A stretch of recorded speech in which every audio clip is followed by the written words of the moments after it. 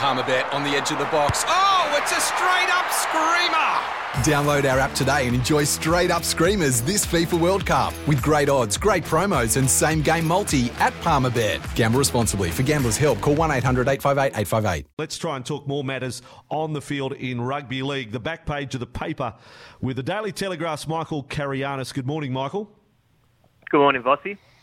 I've got to say, yesterday, Graham Annesley's Monday morning review of incidents from the weekend, I was quite surprised that he said something along the lines of ultra slow motion replays led to a wrong decision in the Warriors Knights game. Does that mean a benchmark now that if we see separation and the ball come away in those slow motion replays for frames of a second, that we're going to now ignore that and not change decisions? Is that how it works? Grand final? Well, it's an interesting one because, as you mentioned, that's basically what Graham alluded to last week following yesterday regarding the Wade Egan try when Wade Egan came out at dummy half, was given a try but was overturned by the bunker. And watching it on Fox, I thought it was a try during the coverage. So that's going to be very interesting to see if that's the benchmark now going forward for bunker decisions.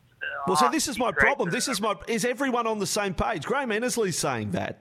But is the bunker officials on the night of the game on that same page?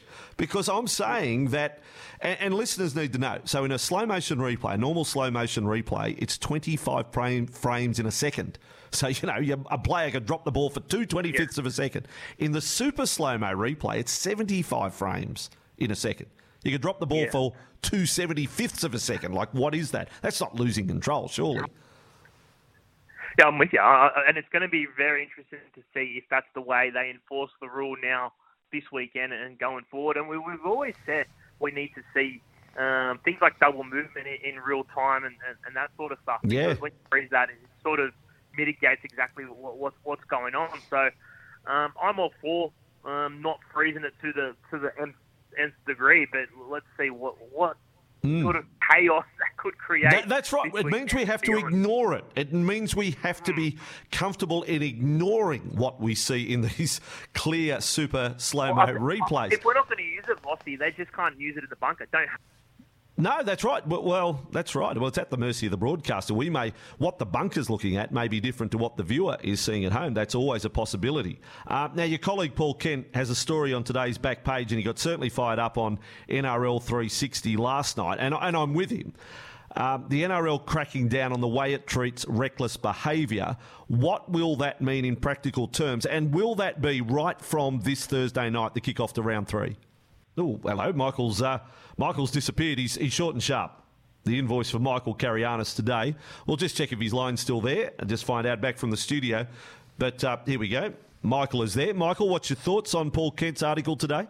Yeah, sorry, Vossi. I accidentally hit mute with my face on the phone. Rookie error. How Felice Kafusi stayed on the phone stayed on the field for that hit with Ryan Madison, I don't understand. That was a sin bin for me, and that's what they brought that sin bin rule in for a couple of years ago for those acts of foul play. So I think what we'll see is we're going to see more of them. I was happy with Dallin Watene-Zelezniak getting sent to the sin bin for his tackle on Nathan Cleary, and I think that's what we need to see more of, the more use of the sin bin.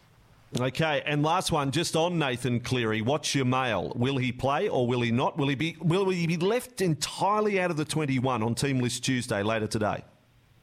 It's an interesting one. I think that they haven't made a final decision yet. They'll make that this afternoon, but the way they're leaning and the way they'll speak in, particularly after the game, was he'd be highly unlikely to play. And what that means is Matt Burton will finally get his shot and show why the Panthers have held onto him throughout all this to-ing and fro-ing with the Canterbury Bulldogs. So it'd be very interesting to see if Matt Burton does play in that grand final rematch, because obviously it's a massive game and all the hype and outside noise that surrounded him in the past couple of months. Let's see what he can do on the field.